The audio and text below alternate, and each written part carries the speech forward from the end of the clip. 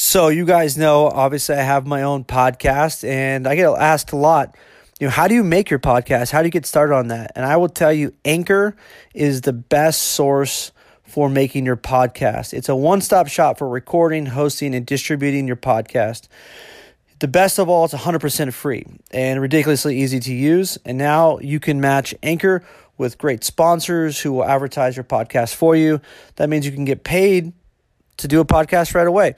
So in fact, that's one of the reasons why I'm doing and reading this right now, this ad that you're listening to. So if you're interested in creating your own podcast and or looking how to monetize it, then Anchor is the best way to go. Check it out.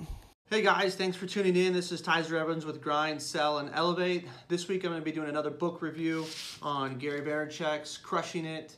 It's a sequel to Crush It that came out in 2009. So let's go ahead and dive right in.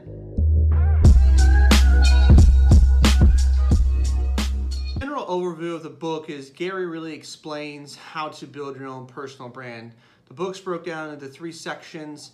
The first section's a real just overview of where we're at with social media platforms and people building their own personal brand, and now where we're going to be headed in the future, and why social media is not only super relevant right now, but as he says, that we're still in the parking lot of the stadium when it comes to the potential of social media. Now, some of the highlights for the book for me were Gary jumps into a few of his items that he's really passionate about. He covers the basis for what you need to be successful in the social media platforms while building your personal brand.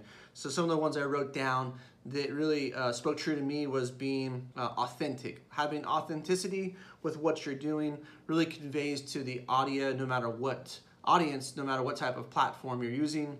Intent. So is your intent to give back to your community by providing value, or is your intent to make millions and billions of dollars and just throw out garbage? So I think intent has a lot to do, and he really hits it on the head, because if you're coming from a genuine place, then the message is going to be felt a lot better by your audience. He also jumped into passion and patience, and what was great when he brings up these topics, he shows examples of people who have used